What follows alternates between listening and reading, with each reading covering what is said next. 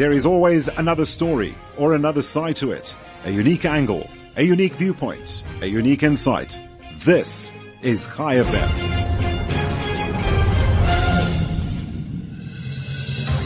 For ChaiFM, I'm Michael McKenna. France has updated its plan to combat anti-Semitism and racism, which requires teachers to receive compulsory training on the subject, as well as school children required to visit a site where anti-Semitism or racism took place, such as Holocaust sites.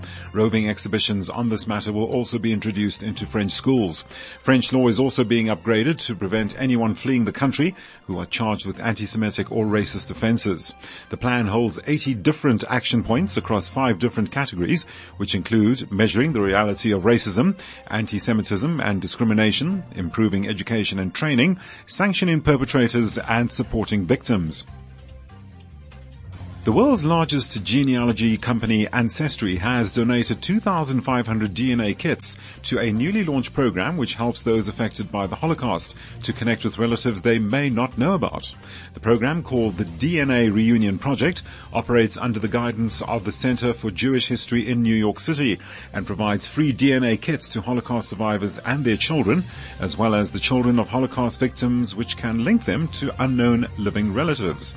The project's website also describes it as a central genealogical resource where Holocaust survivors can undergo a no-cost genetic genealogical consultation, which can be particularly helpful in the cases of hidden children, unknown parents, or non-Jews discovering Jewish ancestry following DNA testing.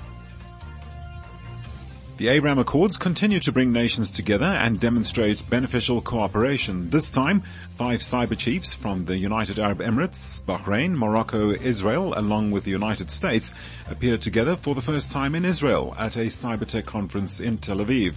With a focus on cybersecurity and technology, UAE Cyber Chief Mohammed Al-Kuwaiti said that bringing more and more partners to the United Arab Emirates through many events has created partnerships with Israelis, which helps build their ecosystem, adding that there is a need to build this harmony in order to achieve a common goal, that is, an immune system against devastating zero-day cyber attacks. Bahraini cyber chief Salman bin Mohammed bin Abdullah Al Khalifa said that as the new kid on the block, it is good to learn from all Accords partners, emphasizing that governments must think big whilst trying out new technologies.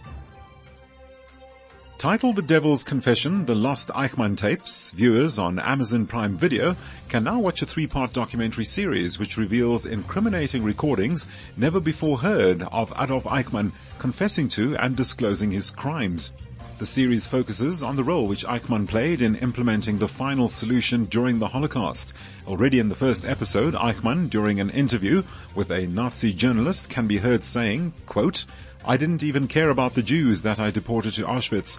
I didn't care if they were alive or already dead," unquote. One of the filmmakers, Yariv Moza, said that this is proof against Holocaust deniers, which reveals the true identity of Eichmann, adding that through the series, younger generations will get to know Eichmann's trial and the ideology behind the final solution. And she was once on the last train transporting Jews to Auschwitz. Her family was killed, but she survived, and 99 years later, she has been honored with an MBE for her services to Holocaust education at Windsor Castle, after being included in the New Year Honours list overseen by King Charles.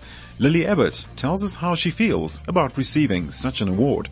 How can I explain the unexplainable with words? This feeling, it is a very special honor who not a lot of people get it. I am the lucky one who get the most unexplainable nice things from not anyone else than from the King of England. Her great-grandson, 19-year-old Darth Foreman, explains what the award means to future generations. I'm so proud to have spent so much time with my great-grandmother over the past 3 years to provide her with a platform to educate about the testimony. And it was so incredibly appropriate to see so many Holocaust survivors awarded honours in this year's first New Year's Honours list from His Majesty the King. It's so important that we learn now in the last moments from the incredible Holocaust survivors. For ChaiFM, I'm Michael McKenna. This ChaiFM Global Update is a daily newscast focusing on Jewish news from the diaspora. It's free for you to listen to on ChaiFM.com.